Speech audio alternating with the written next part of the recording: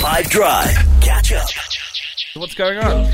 So the Hungarian Grand Prix is happening this weekend, and the rules around tyres are changing for this weekend. The rules affect qualifying more than any other session on the weekend, and this was supposed to be for the Grand Prix at Imola, but that didn't happen because of the floods in that region of Italy.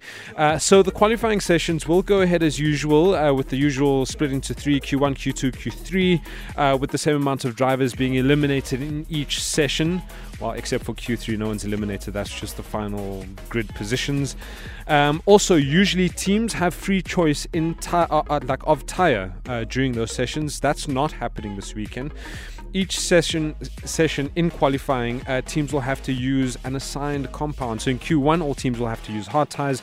In Q2, all teams will have to use medium tyres, while Q3, all 10 cars will have to use the soft compound tyres. The reason for this is to reduce the amount of tyre sets brought to the Grand Prix weekend per team.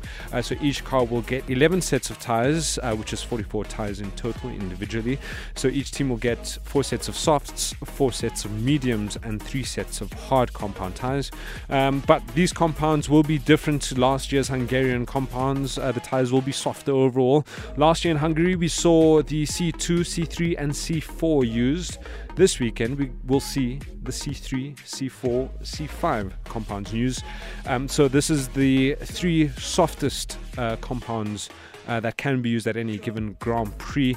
And I think the overall reason for this whole change of rule would be because this would help the FIA try and reach net zero. So this is all for environmental reasons.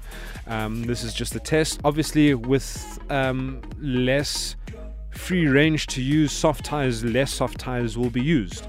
So if you use soft tyres in Q1, Q2 and Q3, now only if you make it to Q3 will you be able to use soft tyres, and overall the whole weekend less soft tyres will be used. So good for the environment overall.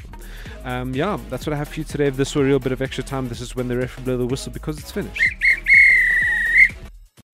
Catch up from some of the best moments from the 5 Drive team by going to 5FM's catch up page on the 5FM app or 5FM.co.za.